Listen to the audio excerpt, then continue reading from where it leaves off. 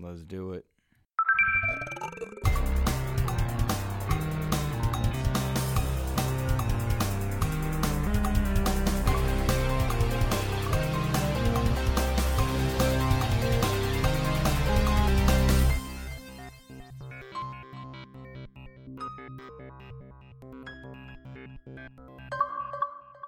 Welcome one, welcome all to episode 24 of the Xbox Expansion Pass, recorded on March 22nd, 2020. I am your host, Luke Lore, the Insipid Ghost, and on this episode, we are joined by GamesIndustry.biz staff writer Rebecca Valentine to discuss the evolving role of a journalist in the gaming industry. We have early impressions of Doom Eternal, and offer a brief comparison between the newly revealed specs for the PlayStation 5 as they compare to the Xbox Series X. Enjoy. Yet another week of gaming is upon us and behind us. Welcome to XEP, discussing all things in the Gamerverse as they pertain to the Xbox ecosystem. And as I welcome you to this episode of XEP, I can't help but feel I'm welcoming you to what will likely be your new normal for the next few months as we all adapt and shift our daily lives rather quickly, I might add, to what it means to be living in a world of COVID-19 and the coronavirus. And that has to be stressful for a lot of you, and I would imagine if you're like me, you are turning to gaming for a bit of sanctum, for a bit of relaxation, and for quite a bit of an escape. And that can be a daunting task and an easy task for some of us, but I would urge you to keep things in perspective, welcome this new normal with as open arms as possible, and remember the advice that I have given and gotten many times in my life, and that all things are a phase. The good and the bad, all things are a phase. And so do your best to adapt as much as you can, keep an open mind to new things, and do your best to keep a positive attitude, because it must be difficult, and more difficult for some than it might be for others, but it must be difficult to adjust on a dime and change, and we are all going through it. And know that wherever you are, whomever you are by no means alone in this trying to figure it out, and it is absolutely okay if you're struggling right now. You don't need to understand quite how to homeschool from home, how to work from home. You don't need to be great at it, perfect at it. Do your best. Balance in all things. Balance in the types of foods you're eating, the amount of exercise, what types of games you're playing, where you're playing, how much TV you're watching, how many books you're reading. Balance all those things and give yourself a break. There's absolutely no reason why you should have to get it right. And here on XEP and in our Gamerverse, we do our best to be like we always have, there for each other. We do our best to enjoy games, and celebrate what it can do to provide us that bit of sanctum, that bit of escape from reality. Allow yourself to be all right. Allow yourself to recognize that it's okay to not be all right in this time, because whatever our new normal is going to be, we're certainly not there just yet, and this bit of turmoil will pass like all things. On now to more exciting, seemingly, news, in that PlayStation 5's technical specifications were revealed by Sony in this past week in a live stream in which PlayStation 4 and 5 architect Mark Cerny offered insight into what it was the PlayStation 5 would be bringing. This was an informative and a dryly uneventful presentation that took place on a live stream that was meant to be a replacement to the GDC conferences, and as such, the intended audience was meant to be developers. Now, this did feel a bit at odds when PlayStation tweeted out that they would be having a PlayStation 5 event of sorts in which you could have information on the next level of gaming and how PlayStation 5 would change gaming going forward. And so many fans and media outlets flocked to the show to check out what was a strange presentation in which seemingly Mark Cerny was talking to an empty room with digitally overlaid people and providing these specifications and detailing to consumers and to developers just how the PlayStation 5 would operate and how it would make use of a seemingly less powerful set of hardware than the Xbox Series X, but rather more efficient hardware. And whether or not that's true remains to be seen, and frankly does not matter much at all when it comes to the experience on the end user side. And I will argue from the very get-go, from now until the end of time, that it does not matter which system is more powerful, Xbox, PlayStation, Nintendo, or any other first-party platform. It matters what experiences you're able to have on it and how that serves your personal interest. At this moment in time, it seems that the PlayStation 5 has an extremely efficient design that many developers are excited to check out, whereas Xbox has a more powerful system in terms of raw numbers, and again, it remains to be seen what developers are able to do with it. It looks to me that both the Xbox Series X and PlayStation 5 will be making great use of more advanced audio than they are in this current generation by way of two different methods. It looks like PlayStation 5 system will operate without taxing its GPU for audio purposes, whereas the Xbox Series X has a dedicated chip to handle a number of those processing bits. Frankly, I don't speak that language, and again, don't try to. I look again to games and services. Backward compatibility was a center point for the comparisons that Cerny made, and he was accidentally nebulous as to whether or not the PlayStation 5 would offer backward compatibility with PlayStation 4 games, and Sony later clarified that yes, the system will work with PlayStation 4 games, with over 4,000 of those titles working off the get-go. What Mark Cerny was referring to, rather, was a boost compatibility where the PlayStation 5 would take in PS4 games and boost them and make them of a higher quality, not unlike the way the Xbox One X enhances a number of the Xbox One and Xbox 360 titles. So take that for what you will. It is unlikely, though, in terms of backward compatibility, that the PlayStation 5 will play PS3 games, largely due to the PS3's strange hardware design in that cell processor system. It doesn't do well, or bode well, rather, for future-proofing from the time. And so I would imagine that Sony gamers or anyone that picks up a PS5 will have access to PlayStation 3 games more likely by a cloud-based technology through PS Now or whatever its successor is. Not, again, dissimilar to the way that a lot of Xbox gamers experience that via Project xCloud. Xbox, of course, for their part, in response to a number of the questions that came up from this, and seemingly not in a digital war of sorts, but in answering questions from consumers, acknowledge that right now any game that plays on the Xbox One will play on the Xbox Series X, and that includes your backward compatible titles from the original Xbox and the Xbox 360 all the way up to whatever is available come Series X launch. I would also wonder and question whether or not we see more games added from the original Xbox and the Xbox 360 by way of continued emulation, the way they've done it this generation, and that back compat team that went dark not too long ago to prepare for Xbox Series X. I wonder if we'll see more titles kind of given to us in a swath of game titles or a plethora of titles made available all at once, or whether or not they'll be rolled out gradually. I also wonder, again, will they be available via xCloud, or can I purchase and download them onto my hard drive? And those are a number of things that I have to wonder whether or not they're being affected by current world status in terms of digital distribution, cloud server speeds, and production bases. Just a lot of questions going on.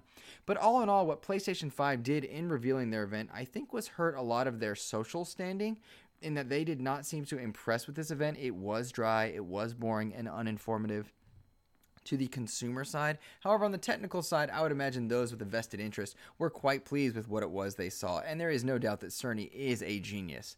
I, for one, am very interested to see whether or not it becomes a raw power game later on versus an efficient design thing, and make no mistake, to any listener right here, make no mistake that both of these systems are incredible on paper right now. There is no doubt that we are going to be having far more impressive experiences visually and in an auditory sense when these systems launch.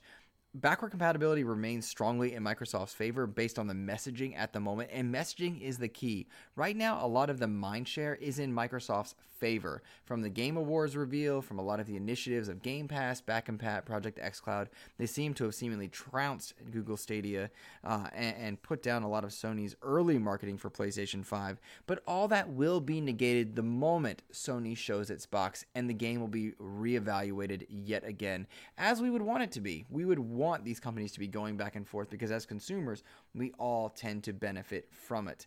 And as consumers, it seems that we'll be having a lot more time at home given quarantines and lockdowns. And I'm very curious to see how it is that Sony and Microsoft make use of this on a business side and on a consumer-friendly side.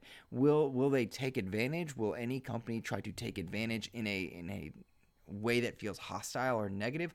I don't think so, given the very viral methods in which gamers can proliferate information and hostility and how quickly it can turn on different companies. I think we've seen that in both good and bad methods going forward. And so here's hoping that whatever they do, they continue to keep PSN and Xbox Live running and running well. I know we've had some issues on the Xbox Live sense in the past week or so with various strained systems. And you would have to think that Microsoft needs to work to negate as many of these as possible, not simply from a consumer standpoint, because I want my Xbox Live to work, but because the much touted Azure servers are not meant to buckle under strain. I have to wonder also if it's those servers or ISPs that are suffering in any different way, shape, or form. And it'll be interesting to look back in retrospective down the line from that. In mentioning consumer-friendly initiatives, a couple things for Xbox gamers seem to be on the up and up right now. Right now, Xbox Game Pass Ultimate members are now open to a number of what Xbox is calling perks, in that if you are an Xbox Game Pass Ultimate member, you now have a tab in the Game Pass section on your console that'll offer you in-game rewards for any number of titles that are available on Xbox, just as a thank you, or a perk rather, for being an Xbox Game Pass Ultimate member. The first perk that piqued my personal interest was that Sea of Thieves is offering Ori and the Will of the Wisps hulls and sails so that you can decorate your ship with an affinity for Ori. And I really, really like that. I love that cross promotion. I know Phantasy Star Online has some information there, some perks that are available to it, as do there are 5 different gods from the game Smite, if you're interested in that. And I think it's a smart move by Microsoft to say, hey, thank you for being an Ultimate member. We appreciate that you're gold, or we appreciate that you have Game Pass. But if you're an Ultimate member, we thank you for doing that. Here's a little bit extra. You still get access to all the standard stuff, but thank you again for just a little bit more. It's a smart move to try and convert people to Ultimate going forward and going into next generation. Again, it depends on what game perks are available, whether or not they speak to you. I know a ton of people are really loving Phantasy Star Online 2's beta. Not really my game language of choice, but super cool to see. I'm digging the stuff in Sea of Thieves, and I hope to see more stuff like that roll on out. But yeah, check it out. It's in your Game Pass tab on your console, and hopefully by now it's working in the mobile sense. It just wasn't for me at the time of this recording, but so it goes there. When I do talk about this time of recording, it has been roughly a week of isolation and away from work, and I've been filling my time with a number of different games. I've been enjoying clearing out the backlog, something that I would hope more of you are able to do. Ori and the Will of the Wisps was a brilliant adventure that I've completed, and I really, really did enjoy, and I'm having a great time in this more quiet sense, in that we'll be at home, and I would argue this is a great time to check out some of those games that you were interested in but maybe didn't pull the trigger on earlier. So I've been playing Ghost Warrior Contracts. I really got back into State of Decay 2 with its Juggernaut edition. It is really impressive what they have done with that game. A number of the jank has been removed. The visuals do indeed look incredible. I think I'm at 70 plus hours, with 20 hours or so in the last 2 weeks that I've really jumped into for sure. And a lot of different campaigns are now available. There's a number of story options in that game that were not there before, and they'd been added over time. But the Juggernaut edition allowed me to jump in a way that felt like I was playing an all new game. Effectively, what Microsoft has done with State of Decay 2 is provide a remaster without calling it that. And I wonder if this isn't going to be a trend we see them taking with a lot of their live service games. Sea of Thieves got its anniversary update. Now it's been 2 years since the game is out, which is even cooler. I love Sea of Thieves now. I did not like it at launch. State of Decay 2 is not a live service game, but its community is really vibrant and really healthy.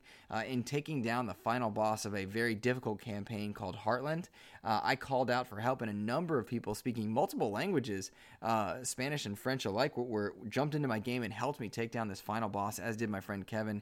And it was really cool to see. There's so much that's happened in State of Decay 2 that if you had a vested interest in the gameplay loop, or you kind of liked it but you weren't sure, maybe revisit that, because there's a lot more added to it. I got an achievement in that game for wearing a vest and a hat like Marty McFly and driving a sports car 88 miles an hour. That was really cool to see. There's just a lot more to that game than there once was. And so, if State of Decay is up your alley, do check it out for sure.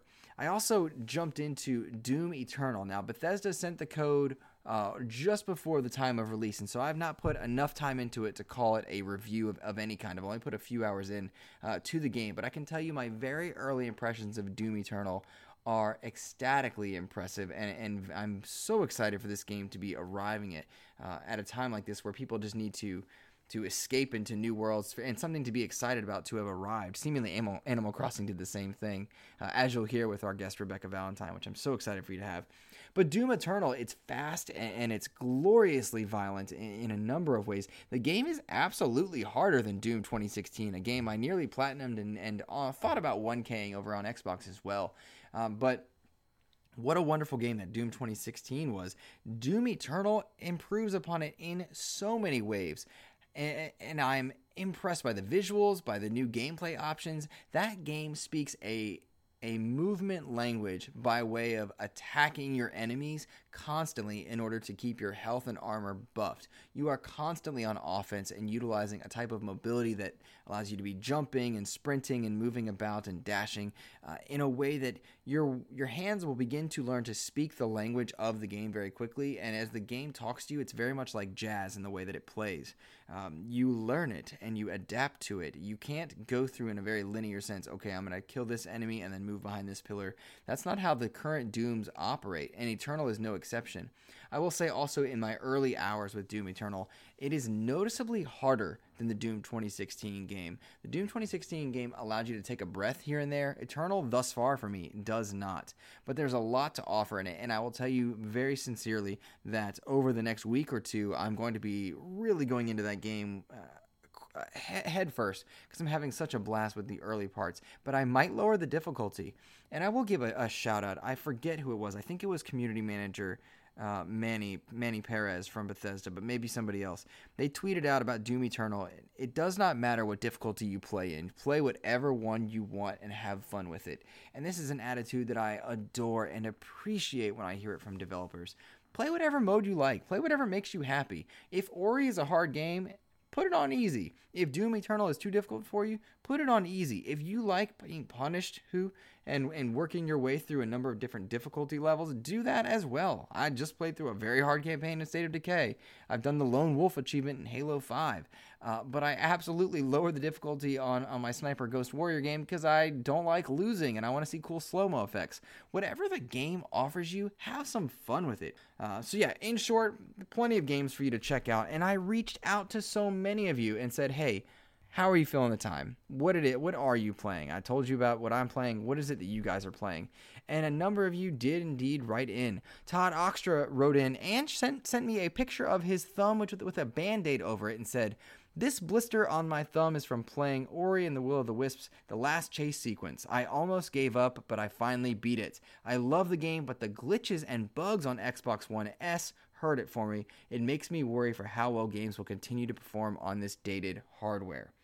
Todd, I'm super glad you enjoyed Ori, and this is not the first time I've heard you tell me that your Xbox One S has underperformed for you and had a number of issues. I believe Control was the other game that you were frustrated by in that. And I too wonder that same thing because much of my gaming takes place on an Xbox One X.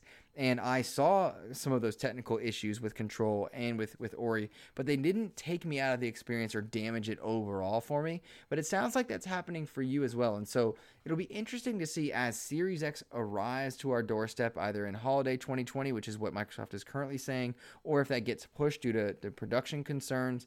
Whatever it is, it'll be interesting to see where the Xbox One S ends up in that family of devices, along with the X. Along with, if any of you are using the VCR Xbox One from 2013, I want to know why you're still using it. If I could be honest, is it a financial choice? Is it just not broken on you? You see no reason to upgrade. But that 900p system, why not go for an S given its cost, or an X? What's holding you back? Let me know your thoughts on that, guys. I'm very curious to hear how your games perform on those systems. But yeah, Todd, I wonder the same thing about those S systems and how they'll work on dated content. Justin Wood also wrote in. He said he's been playing Animal Crossing recently with a fair bit of Ori and PSO2, which is Phantasy Star Online. He said PSO has been fantastic, and I'll put a lot of time into it. I love the fact that you can change classes without building a new character. In Ori 2, I'm stuck but enjoying it, but not loving it yet. Interesting, Justin. Thank you for writing in, good sir. I appreciate it. I'm glad you're enjoying Animal Crossing, as so many of our friends seem to be doing with their Switch and on the Nintendo side, and that's a great game to play right now if you're needing a bit of happiness in your life. I'm so fascinated by Phantasy Star Online 2 because in my mind that's an old game, but so many people are loving it. Maybe I've just got the wrong idea, and not having to change classes as you rebuild your character seems to be, or I'm sorry, change classes without having to build a new character. That is a wonderful feature. I love the idea that you can respec in any game whatsoever. So that's real cool. Very cool. Antonio Guillen wrote in and he said, Animal Crossing delivers escapism and simplicity that I needed. It's also calming, as they say, except for the Nook phone ringing off every 5 minutes. Yeah, Tom Nook, I've heard, is rather greedy. He reminds me of Don Matrick, if we could be honest. So who knows there. But I'm glad, Antonio, you're enjoying Animal Crossing, and my heart goes out to you, buddy. I know you had to isolate a bit from the kiddo as you were a bit under the weather with your newborn. There, you were doing your best to be a good dad and stay away. But I love you very much, buddy, and I hope you're doing well. Staggerilla writes in, and he's been playing Bless Unleashed. He says, I've never been into MMOs, but this one has got me hooked. I like the progression, the missions, and the questing, and I just really like it, and it's free to play. That is cool, Staggerilla. I have also seen Bless Unleashed pop up on my radar from a number of different people checking it out. I'm glad that you're liking it. MMOs might be the right type of game to jump into right now. If you're into the MMO life or you need to occupy your time, that might be the way forward for you. I know my favorite MMO of all time was actually DC Universe Online because I'm a big nerd and I loved it. I played that a lot with my buddy Kevin. But I right now, at least at this point with our isolated senses, I'm enjoying playing through a lot of other experiences that are shorter. And an MMO may not be the right pace for me, but I'm so happy that you're enjoying it. And thank you for writing in, Stagger. Grouchy Surge from the Backlog Busters wrote in. He's playing, and he gave me a list. Animal Crossing, Chrono Trigger, Guns, Gore, and Cannoli 2. Now, let me tell you something. I don't know jack about no Animal Crossing, other than, of course, Tom Nook is evil. But Chrono Trigger is certainly a time-honored tradition. But Guns, Gore, and Cannoli 2, I reviewed that back for the Xbox Drive way back when. I love the Guns, Gore, and Cannoli games. They're so silly and set in the 1930s and 40s. And they're a good old-time side-scrolling Contra-style shooters. Those are fun games, and I would imagine you're playing that on Switch. I played it on Xbox when it first came out and really, really dug it. It was a good time for sure. Blaze Knight wrote in saying he's playing Mortal Kombat 11, the Spawn DLC, and I showed some enthusiasm because I love Spawn as a character. He's just a really cool, fascinating character, and right on in line with that Mortal Kombat culture, and I also re-downloaded Mortal Kombat 11 so I could play as Spawn, and it just finished a few hours ago, so I'm stoked for that. Blaze Knight said that he's a fun one for sure, very cool animations, and the voice actor for him is amazing. That's dope. Your life is dope, and you do dope things. That's what's up. Famous Seamus wrote in. He said he's been playing Ori and the Will of the Wisps, Doom 2016, Horizon Zero Dawn, Control, and To the Moon. And then he offers a question saying, do you believe the lockdowns will result in people buying digital games over physical games after the lockdowns end? Yes, Famous Seamus, I absolutely believe that's what's going to happen. I have long since been a proponent of the digital front and the digital storefront. I think digital is the way of the future, and that physical does indeed need to go away and die out for a number of different reasons, from the low-level ecological sense to it, to just the idea that it's more accessible and convenient. I will say also that in this lockdown time, I have noticed my download speeds on Xbox Live much slower than they were previously, and I have to wonder if that's on Xbox's side or on Spectrum's side, because I don't think it's any secret that a lot of people believe that their ISPs throttle them in different senses. And I've seen also conversations about whether or not it's gaming that is slowing down or putting so much strain on ISPs, and it's quite fascinating. The data that I have seen has shown that streaming 4K, Netflix, Amazon, Hulu, that actually brings more information in and out through ISPs than gaming does, which is neater too. Also, I wonder why, and I'm interested to hear why. If any of you are technically minded and can tell me why that is, why does gaming cost less strain on your ISP than say watching a film or watching a movie? I wonder why that is. If you're able to tell me, great, that's fantastic. But to your bigger question, Famous, over after this COVID crisis has gone away, will we see people sticking with digital or walking away from physical in a larger sense? And I think the answer is yes, not just for the reasons I listed before, but also GameStop has been in the news for a number of reasons in the past week.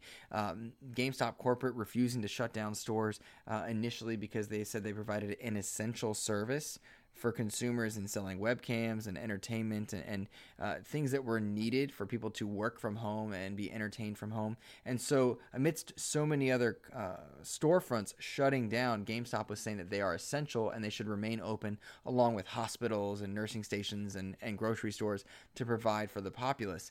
That has since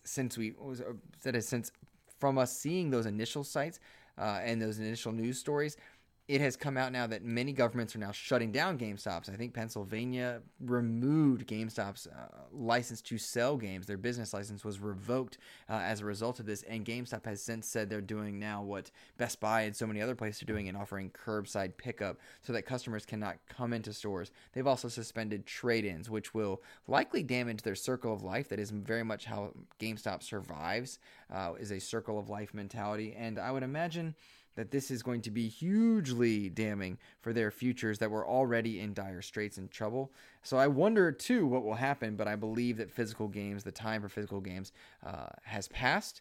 That's not to say that limited run and that won't be kept alive by niche audience members, but I believe in large part those have faded away, in much the way CDs and vinyl did as a result of digital storefronts like iTunes. Notice, though, that when I say that, I mention vinyl by default. There is a wonderful vinyl market for music enthusiasts, and I think the same thing will happen for physical games. People that still want physical and are willing to pay a premium for getting physical. So take that for what you will, Seamus. I hope that my realization isn't too damning for what anybody's personal needs and wants are going forward. But for now, I would encourage anybody to stick with digital distribution, avoid interacting with people as much as you are able, and enjoy the time to bust the backlog and play some games, because there's some good escapism to be had, and play stuff that you wouldn't have played before. Maybe diversify it. Maybe check out that older title that we all got on Xbox Live Gold way back when and didn't play at the time. It's just a good time for that, particularly in the wake of the potential length of our lockdown and the idea that some games may indeed be delayed as a lot of studios work remotely now and via a number of cloud-based solutions. There's a lot of speculation and no real answers, but the truth and the reality that I want you all to remember is that we are in it together. Nobody can judge you for what type of game you enjoy. You need not play what is most popular, and it's a great time to just enjoy what you like, free of the constraints of trying to make it to the next launch title, to make it to the next one. If Animal Crossing is what you need right now, play it. If Doom Eternal is what you need right now, play it. If you're delving into the backlogs of Game Pass to have a good time, do that. Why not? Take a stroll through something different. That is my recommendation to you there. Well, guys, I've talked quite a bit this episode, and I'm going to transition us into our incredible interview with the wonderful and knowledgeable Rebecca Valentine. She is a staff writer for GamesIndustry.biz and somebody who I reached out to a while back, well prior to COVID, and unfortunately, due to COVID, our conversation changed a bit. But what I was asking her about, and the intention of the interview, is to shed light on what it means to be a games journalist in the industry, what it means to be a journalist in the gaming industry. What insights has she taken in and learned from her time there, working from freelance all the way to where she is now for a very more business-sided site like GamesIndustry.biz that is a bit more objective and factual in its approach and a bit less editorial in its idea. And we talk about that. We talk about what it means to be a more objective website, or to remove a bit of the subjectivity as and when you are able. And I think she offered a lot of enthusiasm, a lot of excitement to it. I so enjoyed talking to her, and I would encourage you to go check out her work on GamesIndustry.biz and follow her on Twitter at DuckValentine for sure. And please, if I may, write in and let me know what you thought of the episode. Email me at insipidghost@gmail.com. You can tweet at me at insipidghost on Twitter. Of course, my DMs are always open, but please let me know what you thought of the episode. Let Rebecca know what you thought of the episode. If you're able to write a review for XEP at this time right now, I would love to see some good news and see those iTunes reviews popping. That's going to be it for me this week on XEP. Enjoy the interview, and I've got more stuff coming to you in the next week. Do your best to make light of whatever you can. I love you all very much, and take care. All right, we are very fortunate now to welcome GamesIndustry.biz staff writer Rebecca Valentine to the show to discuss her times working in games, journalism, and these crazy times that we are currently living in. Rebecca, welcome to the show. Thank you so much. I'm happy to be here. And I am happy that you are here, and I am very confident that in you being here, I've torn you away from Animal Crossing to discuss so many things. Are you enjoying Animal Crossing before we dive too far into anything? Oh my gosh, my heart. It's exactly what I needed. I'm in a weird situation. I mean, everybody's in a weird situation. I'm in a unique but not objectively worse situation where I was scheduled to take a week of vacation this week. I was going to be in San Francisco for the Game Developers Conference, and that is obviously no longer happening. I'm not going, but I am very fortunate to work for a company that is very generous with its vacation time, and I really need to use some of mine, and I don't know how long we're going to be in this situation, so I just kept my week of vacation, but now I can't leave my apartment. So now I have a week of being alone in my apartment playing Animal Crossing, and part of that sounds a little like dubious, but it also sounds kind of nice in its way. So, good time to take a week off, I guess. No, I completely understand because it's tough to navigate that conversation. You recognize, of course, that in being gamers, our hobby is indeed staying at home and communicating via, teleworking and having a good time playing games and enjoying that process. Simultaneously, in acknowledging that we enjoy being at home, well, you're also accidentally perhaps making light of a very serious situation. So it's a weird thing that we navigate now. Yeah, and it's definitely made me more aware because I do already work. I'm extremely lucky, and I recognize how fortunate I am in this situation. I already work from home. I have a company that is pretty secure. Like I'm gonna be able to keep doing my job and keep getting paid for doing my job for presumably as long as this lasts. I mean, I guess we don't know, but I'm extremely fortunate. But it has made me very aware, kind of watching, my friends who are in, less fortunate situations who are suddenly stuck at home who aren't usually. It's made me very aware that, I do kind of take for granted the fact that I can just sit at home all day, and probably once this all lifts, I should, make more of an effort to go outside, stretch a little bit, go see other people more often. It's made me a little bit more aware of my lifestyle choices and the ones that are maybe a little bit unhealthy to me. And I would imagine that's a level of reflection that we are all hopefully taking into account on a number of levels and being responsible in that. Now, you do work from home as a staff writer for GamesIndustry.biz, and with the GDC conference canceled, I would imagine in many ways your job has been adjusting to it. Can you talk to us first, though, about how it is you arrived in games journalism and your time at GamesIndustry.biz? Yeah, absolutely. So how I got here, of course, entirely by accident, as I think many people in the games industry seem to have shown up here from various locations. I originally went to school. I got degrees in English and philosophy. Around the time I graduated, I had a moment where I was leading up to it where I thought that I was going to go into creative writing. I thought I was going to get go into a master's program and write a bunch of short stories and books and be like this sci-fi writer. And that's what I thought I was going to do. And then it's a long story that I won't go into, but I had something happen where it clicked with me that I loved doing that. I loved creative writing, but it wasn't what I wanted to do with my life. And I was just very certain in that decision, but I didn't know what else I wanted to do. So I got a job as a technical writer. I was writing for a company that does training for pilots, and it was a good job. It paid well. I had good coworkers. It was stable and solid. It was good, but I was bored. I was just really, really bored. And I played video games just sort of casually, I wasn't extremely online or anything, but I was really into Nintendo games. I played a lot of RPGs.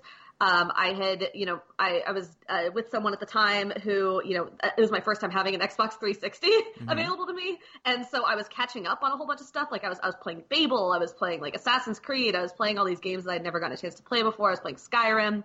And so I was starting to broaden my horizons in gaming, and I had a friend who worked for this network of sites called the Fansided Network, and he worked for one of the sports sites there, and he said, hey, their gaming site, at the time it was called GameSided, now it's called AppTrigger, their gaming site is looking for writers. You said you're bored, you like video games, and you're a good writer, you should probably be able to go write for them. And I thought this was a ridiculous idea, but I got some encouragement from some people, and I applied, and I got accepted, and it was I always feel, everybody always asks me, how I got here, and I always feel a little bit dicey about explaining it because when I first started, I was writing for free. And I do not think now, knowing what I know, I don't think that it is right to ask people to work for free. And I think that everybody who wants to get into this industry should avoid at all possible working for free unless they are writing on their own personal blogs, like their own Medium blog and writing for themselves. Don't work for a company that can afford to pay you but isn't. I don't think that's right. That is what I did, and I did get to where I am successfully, but I very firmly believe there are better paths out there. So I wrote for them for a while just as a volunteer writer, and I discovered that I really liked it. And I was doing that on top of my full-time day job, but I really liked it. I decided I wanted to push a little bit harder, so I started writing a lot. And I would get review opportunities, and I would take on reviews that no one else wanted, and I would take on covering presentations like online, like PSX stuff that nobody else wanted to cover. And I really worked hard for like that year, and they bumped me up to an editor position, and I started getting paid a little bit. It still wasn't worth the work I was doing, like objectively, but I was really proud of myself. And that year, we were coming, that was 2016 when that happened. And going into 2017, E3 was coming up, and my co-editor, Daniel George, who's wonderful and basically like is the reason I'm even here. He suggested, look, every year we get invites from these PR companies that we're, building this relationship with. We're getting invites to come to see their games at E3, and we can never go. So let's just go. Let's just save up our money and pay our way there and go. And I said yes. And we saved up our money that year. And at E3 2017, we went. And there was a moment on the show floor where it was actually at the Xbox presentation. It was after their showcase that year, and they had a bunch of games on the floor, and I was there as media, and it was just like, lights and color and so many people, and it was so exciting. And I went over they had just revealed the Darwin Project, and I went over there, and the Darwin Project's fine. I don't have like any special attachment to that game, but I went over there and I was watching some people play, and one of the developers came up to me, and this was like the first time I talked to any like developer at E3, and he taps me on the shoulder and he goes, "Hey, want a beer?" And I was like really surprised, and I said, "Sure." And he hands me this beer that seemingly appeared out of nowhere. And then he just starts talking about his game for like nonstop for like 10 minutes. And I had questions prepared because I had planned to come over and talk to him about it, but I couldn't get in any of my questions edgewise because he was, and this is not a bad thing, because he was so excited about his game. His baby, like this thing that he had made, was on the show floor at Xbox at E3, and he was so proud of it, and he was so excited, and he was telling me all these cool things about how it got made. And that's when it clicked for me that this is what I want to do. I want to talk to people who have made really cool games, and I want to like hear them just obsess about their babies and tell me what they love about them and what's great about them. And so from there, I pushed really hard over the next year. I started pitching to other sites as a freelancer. I had pieces published in PC Gamer. I did some tech stuff for Wirecutter. I wrote for several sites, and then after about almost a year of freelancing and then continuing to do that contract work with AppTrigger, and then also with a full-time job on top of that, I was starting to get really stressed, but I had a portfolio. And so I started applying for jobs, and I applied for several. I applied for, stuff at Game Informer and IGN and a whole host of sites. And I finally got a call back from Games Industry, and I had not expected that to be fruitful because it is a business publication. It's a B2B publication that specifically talks to developers, publishers, and industry people, people who are making decisions, not like a consumer audience. And I didn't expect to hear back from them because I didn't know anything about the business side. And what they have told me since is that they were looking for somebody who, could write, which I can, and who understood, who understood on a base level, the industry and who loved games, but who was willing to learn. And, because there aren't that many business sites. There aren't that many business writers out there. So they weren't going to, get a flood of extremely experienced business candidates, but they wanted someone that they could, bring up and teach. And I guess that's what I was. And so now I'm here. It'll be 2 years in May, and it's honestly been fantastic. They're super great people to work with, and I have learned so much. Oh my God. Oh, there's so much to unpack on that. And sorry, that was a really long story. That is the best story because my own ventures into journalism echo in a very similar manner and moving in different career directions. And I love the advice you gave to freelance writers. It's brilliant. And I, too, have seen that same level of excitement on a smaller scale with developers who are just happy to talk about their projects. And that is such a rewarding experience to get to be with someone who enjoys the art they make. Oh, man. Now, let me ask you this. In arriving at GamesIndustry.biz and arriving on a far more perhaps serious or legitimate aspect than an enthusiast network or fan-level writing freelance all the way up through your experiences, what are the big differences from being at a full-on publication like GamesIndustry.biz to what you began in freelance? I mean, gosh, there's a lot of differences. I mean, some of the differences are just with the are just because of the nature of the publication, like, right, it being a business publication, the tone is very different. You know, I did used to be part of Enthusiast Press, and so the work that we do is very different. It is mostly news writing and interviews. We don't do reviews, we don't do previews, and we do editorials, but they're usually very serious minded. Like it's very straightforward and informative, and it was a huge tonal shift from the kind of, you know, very opinionated, you know, cozy, like, hey, look at these games kind of writing that I was doing before, which I'm not knocking that. Like, I actually, there are times when I miss that. Like that's a super valid thing. And I think we need all kinds of writing, but the kind of writing I'm doing is very different now. It's very serious. It's very straightforward. Being at a full publication, I think the biggest change, I think, is just like the level of resources, right? And just across the board, right? Like I have experienced people who have been doing this for years, who are there to teach me and help me and guide me. That's really wonderful. It's a full-time job, which is great. And I'm extremely lucky, extremely fortunate for that. And there's just like backing to do kinds of things. Like they can hush Robo.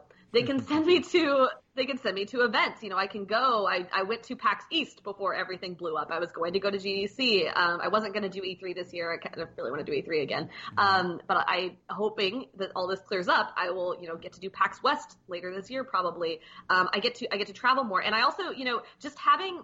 There's like two things when you're getting into this industry, right? Like you want to build your own kind of set of connections, right? Like you want to be a kind person. You want to talk to people and treat them like people. And you want to do that because it's the right thing to do. It has the added advantage of the fact that you end up building a network of connections for yourself who, you know, when there's a story that you want to pursue or when you want to talk to someone about their game, they're more likely to respond to you. And that's something that you do on an individual level. But having the name of a publication tied to you helps start those conversations a lot more easily. Like sending just a cold email to someone saying, hey, I saw you're doing a thing. Can we talk about it? I want to, you know, write a piece on it. When you're from like a smaller site, it's harder. It's like legitimately harder. And I have like infinite amount of sympathy for people who have these really great ideas and want to do these really great pieces and just can't get anyone to open the door. Like that's really, really hard. But you know, when you have a site name attached to you, it becomes a little bit easier. It's not a guarantee, right? Like some people still just, you know, either don't want to talk to you or can't talk to you, but it does help. And that, you know, helps you expand your network faster, and that helps you, you know, do better work in the end, which is the goal. Like the goal is to write true things that are informative to your audience and to tell all the stories that are important. And, you know, anything that helps me do that better, and with, you know, better consideration for the people that I'm doing it for is great. You touch on, I think, the role of a journalist and the idea of bringing true things to consumers or audiences and any industry for sure. What do you think separates gamesindustry.biz apart from, say, a Kotaku, a Polygon, an IGN, a Game Informer? I mean, I think the main thing is the audience it speaks to, right? Like all those other sites that you listed are consumer press. Like they are speaking to large audiences of people who play and love games, which is great. I am glad. Those are all incredible sites. I am so glad they exist. We occupy like a very kind of small corner. There's only a couple sites like us. There's Gamasutra, there's GamesBeat, there's Games Daily. Those are the other three mainly. VGC does a little bit of it. And then Kotaku and Washington Post. Sorry, that's a whole other topic. There's actually been kind of a surge of interest in more business-minded journalism in the last couple of years. But what we do is we specifically speak to developers, publishers, games investors, people who are doing the business of games. That's who we talk to. And so this is my like, it feels like a brag when I say this, but it really was just like a what the heck moment to me. This is at GDC last year. I was again at an Xbox. All these things happen to me at Xbox events.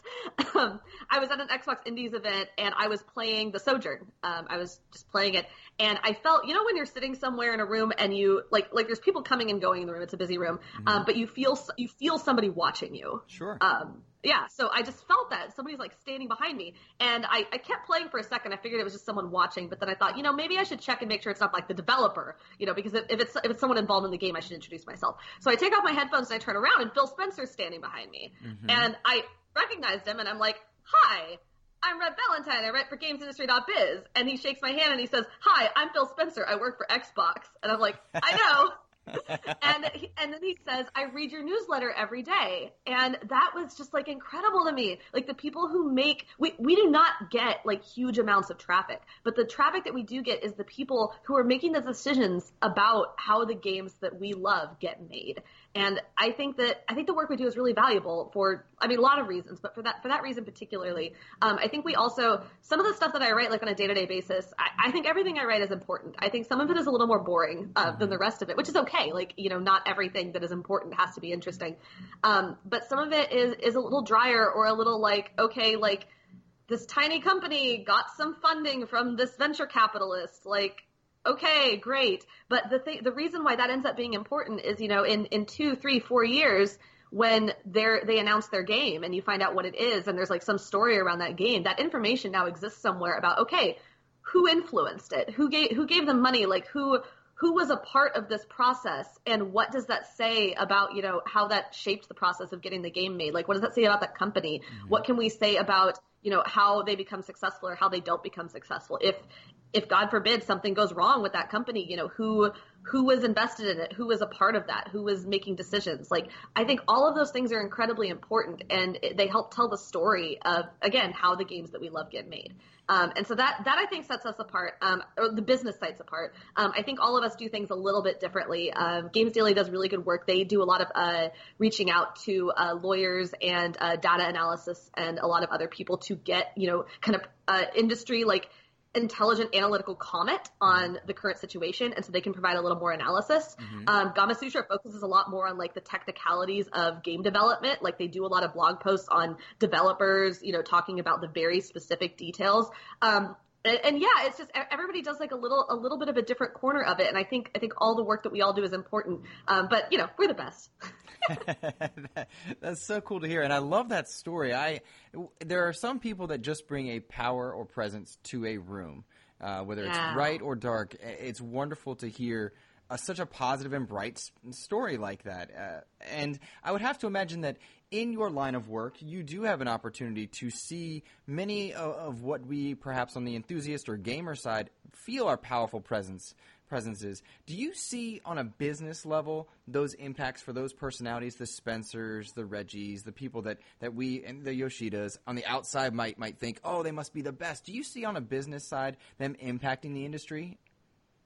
Yeah, I mean, I guess it's kind of my job to sort of look at them and have conversations about that kind of thing. And it's been a little bit tough for me because I am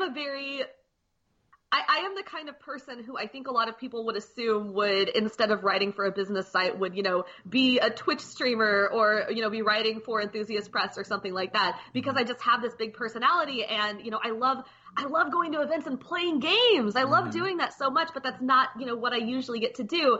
And so I do struggle sometimes with kind of flipping that switch of, oh yeah, Reggie's so cool, to Reggie is a business person. Well, Reggie doesn't work for Nintendo anymore. Reggie is a business person making business decisions, and he is going to give us a very corporate response, right? Mm-hmm.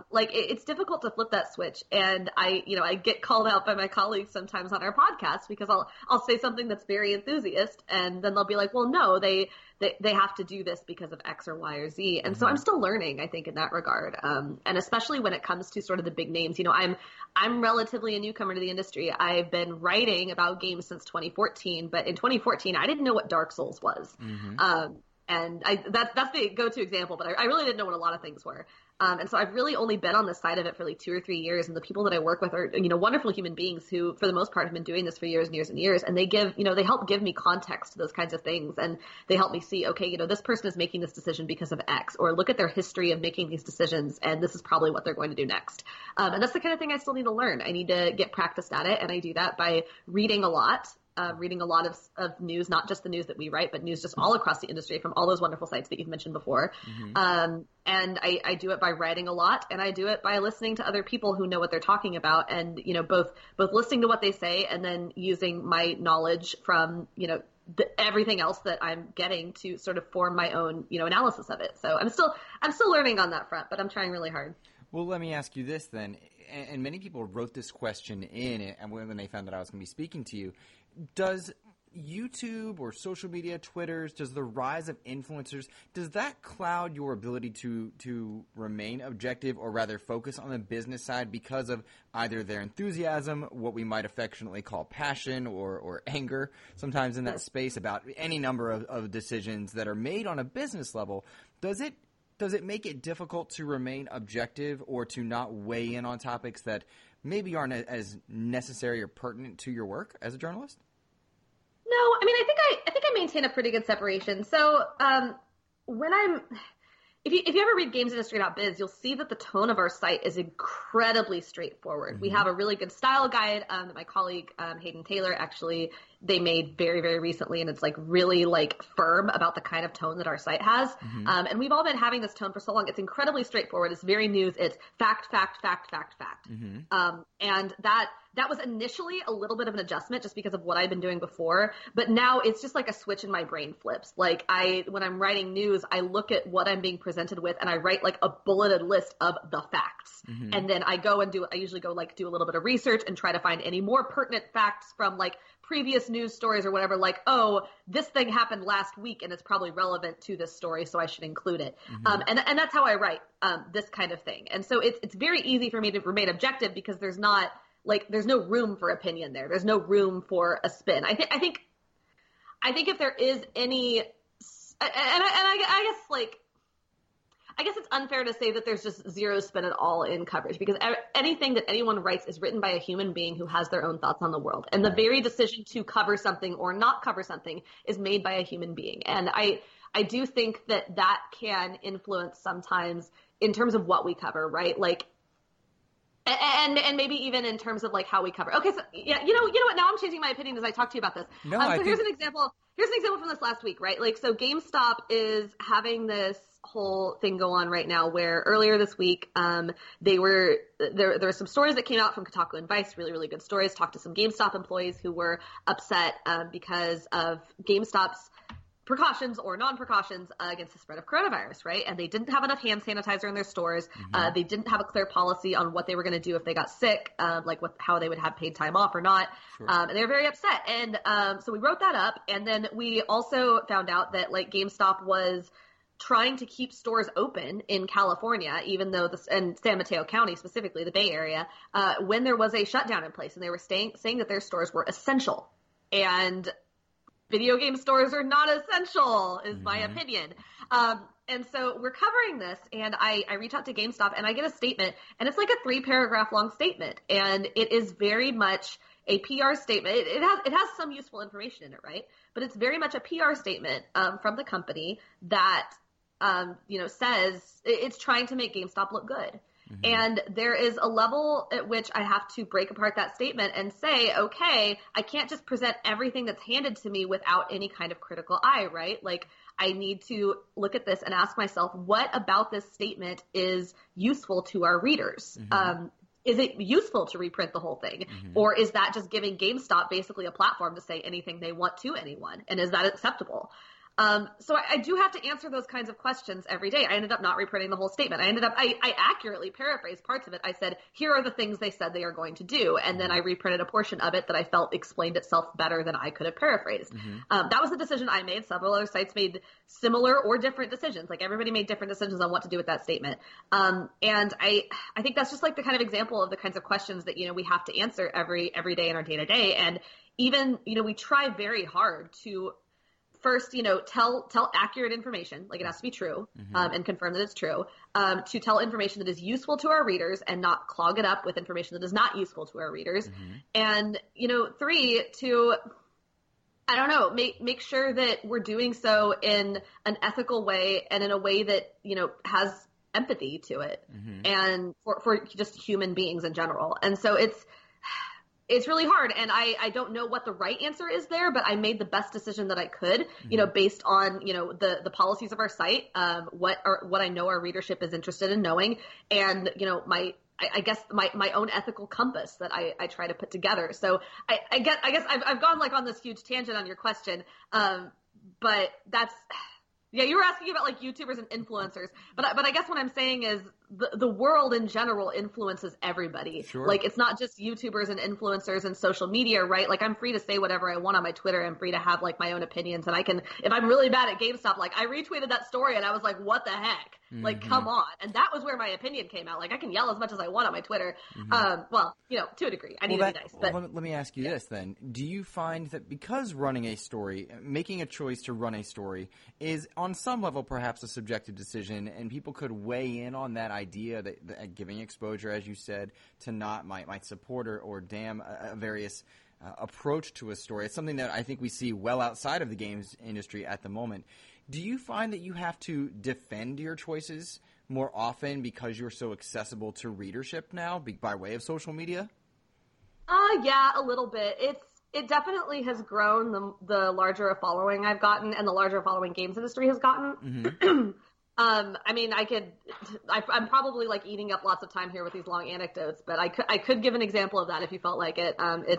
It's definitely happened before. And it happens kind of on two levels. Like, sometimes I will just get people replying to the story itself on the GamesIndustry.biz Twitter, or like I'll find out that it showed up on Reddit and people are like, why did you cover this? Like, why did you even do this? Like, what was this? Depending on who it is, like if it's just like somebody with like 0 followers who's just like, why did you write this? I mean, I don't care, like whatever. I don't care what you have to say. But sometimes it's like a developer. Sometimes it's people in the industry. And I have had occasions where people whose work I love, like people whose work I respect and love, have legitimately just like taken screenshots or taken links to my articles and been like, what is this? Why did this person cover it like this? This is a, not even a spin, but like they shouldn't have given this person airtime at all. And it like really hurts when that happens, because I tried really hard to make the best decision that I could, but I try, especially when it's people who, have some sort of like horse in this race, right? Like, I try to listen to that and be like, okay, I can't change it. I can't take the article down, but why are they concerned in the way that they're concerned? What could I have done better here? And sometimes the answer is nothing. Sometimes the answer is no, I feel like I was right here.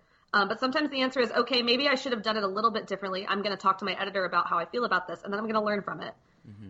So yeah, it's harder. And then people can find my personal Twitter and sometimes send me stupid DMs, but like I usually just delete those unless it's like coming from like somebody who might know what they're talking about. Well, I for one am shocked that a games journalist might receive stupid DMs. That's just wild. Prior to COVID, a lot of the conversation in the games industry had to do with accessibility and equality and representation in gaming. More recently, and just researching for this interview, one of the most enjoyable articles that I read recently from you was the LGBT plus pillars of representation. Yeah. I loved that aspect. I really think it's an important conversation, and I get to be subjective here, that we do have more accessibility for gamers of all types, be that physical, emotional, or mental, equality in gaming, and you had so many thoughts in that article. What responsibility does the gaming industry have to further that conversation of accessibility and representation? Yeah, so first, I definitely want to give credit on that to Tori Schaefer. I wrote the article. It was based on a talk by Tori Schaefer.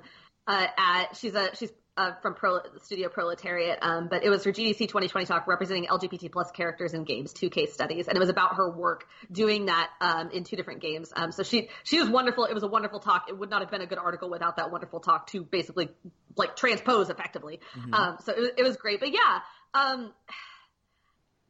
mean, I think it has the responsibility because it's just like the right thing to do, right? Like it feels like the dumb obvious answer, right? Like it is the right thing to do to make things more inclusive and accessible and diverse. Literally everybody deserves to be able to both play games, like actually physically or, digitally play them, and to see themselves in not literally every game. Like I don't expect every game to have a protagonist that's just like me, but to be able to find games that they see themselves in, right? Like that's just like fundamentally true. Like everybody deserves that. And right now, not everybody has that. And everybody deserves to be able to make games if they want to. Like if they want to get into this industry and make something, they deserve to not have that gatekept by ridiculous people who think that only a certain type of person should be making games, or that people who are different from them are somehow lesser, or, not as smart or not as good, or not as capable of making games. And everybody deserves that chance if they want it. And I fundamentally believe that to be true. And I fundamentally believe that the people who are in power, the people who are in a position, whether it's because they have a platform or it's because they're in charge of a studio or they have a podcast or a Twitter account with a lot of followers or, whatever position they have in this industry, if you have some kind of power or platform, it is your responsibility to elevate other voices and help people up and help people who have, these diverse opinions or who maybe are marginalized or maybe don't have as easy a time, for some people walking into the games industry is just like, opening a door and walking in. Mm-hmm. And for some people it is, they have to fight a bunch of, freaking orcs like outside the house. Mm-hmm. And then climb a mountain to get in the door. That's a terrible analogy. I don't know where that came from. But they have to do a million other things just to walk in a door. And if you can make it easier for people to walk in that door in any way, then you should do it. If you have that power, it's just the right thing to do. I don't know. I wish I had a better response to that, but the industry is better with more diverse people. It just is. Mm-hmm. We get better games.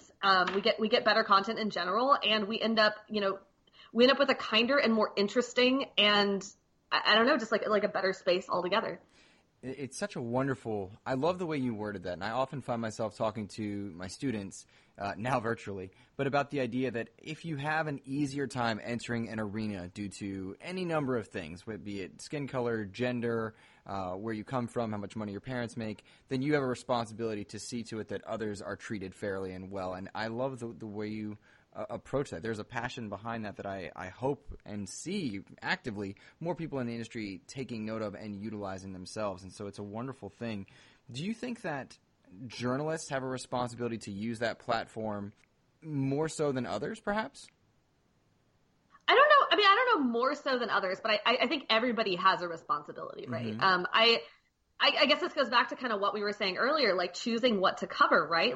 When we see people who have an interesting angle on, helping the industry become more diverse or more accessible, or people who have done something in particular that has furthered diversity or inclusion at, their studio or their company or whatever, we do try to pursue that because we as a site, we think it is important and we think it is right. Mm-hmm. And so I guess that if you want to call us biased towards inclusivity and diversity, we're guilty, right? You should be guilty of that. Mm-hmm. You should be guilty of trying to, elevate diverse voices. And so, that's part of why I wrote the talk, and also because it was a good talk and it was super informative. And it was from somebody who had the experience doing the work and, doing it well. And it was helpful to our audience, obviously. But yeah, I think journalists have about, when I say the same responsibility as everyone, I don't mean to downplay it. I think everybody that has any kind of platform, again, whether that's a podcast or a YouTube channel or anything, has a responsibility to talk about those issues. And so I think it depends, on what kind of journalism you're doing, but I also don't think that there are really, I could not name you a field in this world or a genre of journalism in this world that is not impacted by these issues, right? Mm-hmm. And so, the answer is yes. I think journalists have a responsibility to do this. I think they have a great responsibility to do this, especially if their platforms are large and, very well read or noticed by people who are in places of power. Mm-hmm. And that's why it's important to us, because we have this readership that is in a position to make decisions in the industry. And if we can write this article, like the one the example you gave, this GDC talk that Tori Schaefer gave that was really good, that already, was seen by a lot of people. But if we can point to that and say, hey, this person did this really cool thing. She wrote these characters and she has these ideas for how, games LGBT plus characters can be represented well in gaming. If you were maybe thinking of that at your studio, here's a way that you can, here's a thing to consider when doing it to make sure that you do it well. And so, it fits everything. It's true. It's relevant to our audience. And it is, it is something that can make the industry, better and improve it. And I think all that matters. Sorry, I'm so rambly. No, that's what people want to hear you more than me. You're good. That's why I'm so excited to have you on. So I have a few more questions, if you don't mind.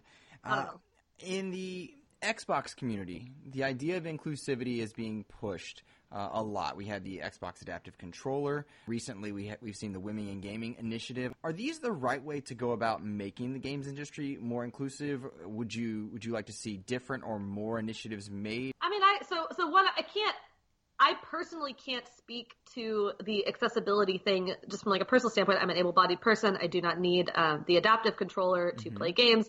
I will say that for that, you should look to people who are experts in that field. And my understanding is that the consensus on that is that it is a very good thing. And it's not the end. We are not done with making games more accessible, but it is an incredibly good start.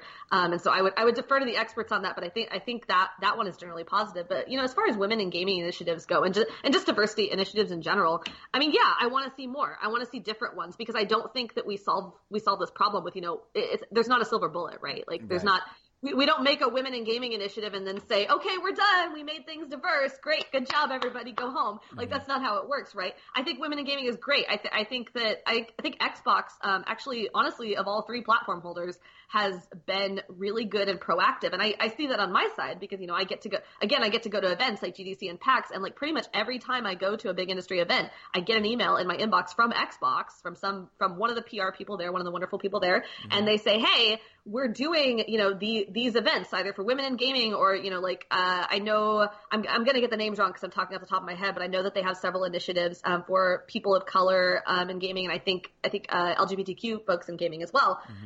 They have these initiatives for them as well. And, they're like always inviting me to these things. They're like, hey, do you want to come to this? Do you want to see what it is? Do you want to cover it? And I see like kind of the responses from people, and the responses generally seem to be good. And so those are good. Those, they do different things, right? Like they give, at least the women in gaming stuff, they give women like a space to talk to other women about their issues and be encouraging and to say, hey, you're not alone in experiencing this thing. Here's, how I overcame it. Here's how I can help you overcome it. They give women a chance to network with maybe a little bit less, I don't want to say fear. That's maybe a little bit too strong a word, but maybe it's not. Maybe a little bit less fear or a little bit less, anxiety about, potentially being, seen as other or lesser, just for being a woman. So yeah, I think they're really good. I don't think they're the end. I think we need all types of initiatives. I think, again, anybody with an Xbox has power. Microsoft is certainly a company in a position of power. They are exactly the people to be doing this. And I know I both want to say, yeah, they should do more because everybody should do more. I think they are actively working on doing more, as far as I know. But I think that everybody should look kind of at what kind of power they have and what kind of position they are in to do, this kind of work and say, okay, what makes the most sense for us? Like how is our position and how is our power best used to help elevate and encourage and improve diversity, right? And the answer is going to be different for everybody. And the other thing, I guess, is that it shouldn't be just a group of cis white men making that decision. It shouldn't be a group of cis white men saying, oh yeah, we need some diversity in here. We should figure out, how to do that, right? Like you go ask people who need these kinds of programs and want these kinds of programs. And you first like diversify the group of people who are talking about this in the first place and say, what do you need? How can we help you? We have this power. We have this platform. We have this privilege. How do we use it to help you? And I think that's like the most important thing to do. So I think the answer is you're always going to need a bunch more of this. We're not going to solve diversity overnight. We're not going to solve it anytime soon, I don't think, but we got to keep trying. We got to keep improving it. And we do that, by trying a whole bunch of different things and asking people who are in these positions what they need. I love it. There's so many layers to that, and I appreciate so much that there's an acknowledgement that X company is doing wonderfully well at it. They still should do more. They still can do more. How should we approach it? I really appreciate that mentality, and I hope that more people continue to adopt it. Now, you did mention that a lot of times those talks will take place at a GDC, and of course, with the COVID alterations to scheduling and to travel, those talks did not happen in the traditional sense, nor will future talks for the foreseeable months. What changes have you yourself been forced to make given so many closures, not just travel restrictions, and what steps should developers and publishers be taking to support their staffs and, quite seriously, their products from a coverage perspective? All right. A lot of questions there. It's actually sort of weird. My life has not been very heavily impacted yet. I mean, I think losing the San Francisco trip was honestly the biggest change that I've experienced. You know, I spent like the San Francisco trip getting canceled was a bummer, and I watched a whole bunch of GDC talks that were done remotely, and they were all wonderful, and I rescheduled a bunch of interviews remotely. But honestly, like that was a little bit busy in that regard. But I mostly am doing what I already do, which is work from home, and I live in Kansas City, Missouri, which hasn't really been super heavily impacted yet, but our mayor is being really proactive, and he's been, introducing various rules, no gatherings of 10 or more people, things like that, to sort of shut things down. So I've been a little more of a shut-in lately, but honestly, I'm like extremely fortunate. I have not personally been super heavily impacted. Now in the long term, I probably will be, because they're going to keep canceling. E3's been canceled, a whole bunch of other stuff has been canceled, and the games industry itself, I think, is going. I mean, the whole world. The world is going to look extremely different when we come out of this, whether that's, I do not think, I don't know anything about diseases, but I do not think that this just lasts a few more weeks and then we all go back to our normal lives. Like, I think this is going to heavily impact a lot of things in the long term, and the games industry is just one of those things, probably one of the least important of those things, just in terms of like human beings and human cost. But like, it does look different, and that means my job looks different. And that also means that, developers and publishers and studios, their lives look very different. I think the games industry is very fortunate in that a lot of the work that it does, not all of it, but a lot of the work that it does can be done from home. You can make games in your house. I have seen a lot of good coming from the industry. Like, it seems like a lot of, especially the bigger companies too, where work from home isn't necessarily a given, have been taking steps to order their staff to work from home for the foreseeable future. And that's good. That's the correct decision. I hope that as many I hope all companies are, if there's a situation where staff is not able to come to work at all because of this situation, I hope they are still paying their staff. I recognize that I both recognize that that's not feasible for some companies, but I feel like in an ideal world it would be feasible. Like you have kind of that backlog of money, you should be able to pay your staff. This is not something that's in their control. But yeah, like I want companies to take care of their staff, make sure they have the things that they need, make sure that they are secure. And we're all scared right now. Like, we're all scared of a lot of things. We're scared about, different things in the world happening as a result of this. We're scared about losing our jobs. We're scared about not getting money, that we need to pay our rents. We're scared about getting evicted into a disease-ridden world. I mean, we're scared about a lot of things, but I hope that companies, are doing what they can to minimize the amount of fear that their employees feel right now. Because again, they are people in power. They should be taking care of the people who are not in power. But then like in terms of products, in terms of games, right? Like, this is going to be a really interesting year, I think, for the industry, because Nintendo's been proving for years that like the digital model of announcing things, it works great, right? Like Nintendo Directs, we freaking love those. They're amazing. But it is so different when it is all digital, right? Like, we still have these physical events happening, that not everybody goes to, but people do go to them, and they make deals there for games. They get their games signed, or they meet people for the first time and make these like connections, in person, or, people go and they show like physical products, and they network and they do all these things. And it is going to be really interesting to see how games adapt to just not having that for like 6 months, maybe more. And I know that, diseases are not aware of console cycles, but this is a weird year for this to happen.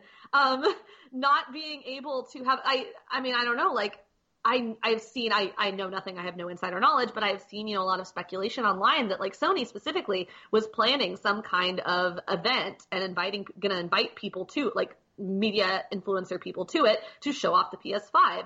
They are obviously not going to be able to do that, right? Like, they just can't. So and their strategy was to go to like hundreds of consumer events or something akin to that wording. Yeah, I remember that. That was like the line they said when they said they were pulling out E3, right? Like, they can't do that anymore. So your strategy just immediately changes. I don't think digital's ineffective. I mean, I think digital has to be effective now because we're all stuck at home looking at our computers. That's all we're doing. I even think that it has the potential to gather a bigger audience than usual, right? Because again, everybody's at home on their computers. We're not waiting for some physical event to go see it. Like, the thing that we have to do is watch Mr. Cerny list off all of the PS5 specs, right? Like, that's the thing that we have to do right now. And so I think it's going to be, it's interesting. It's untested waters. I don't know what's going to happen. I mean, we don't even know Like, are the consoles going to get delayed? We don't know. Like, it's weird, uncharted territory. But I think the games industry both has unique problems, but it also has unique advantages in this kind of situation because so much of it is already digital. I think we're going to see physical retail. I mean, I've mentioned GameStop multiple times, but like Game in the UK and EB Games too are suffering. And I think we're going to see physical retail just sort of, it's not going to be a good year for that. It might be a death knell for physical retail. I don't think we'll see physical games go away because we have like Amazon and stuff like that. But yeah, it's going to be a weird year. Weird year. In general, it is, again, as you said, a strange year and strange timing to watch how these, billion and trillion dollar companies will roll out a physical product whilst doing digital presentations. And I think that'll be something to watch. Rebecca Valentine, I have so greatly enjoyed our conversation. Thank you for jumping on and joining me today. Oh, thank you so much. This has been a delight.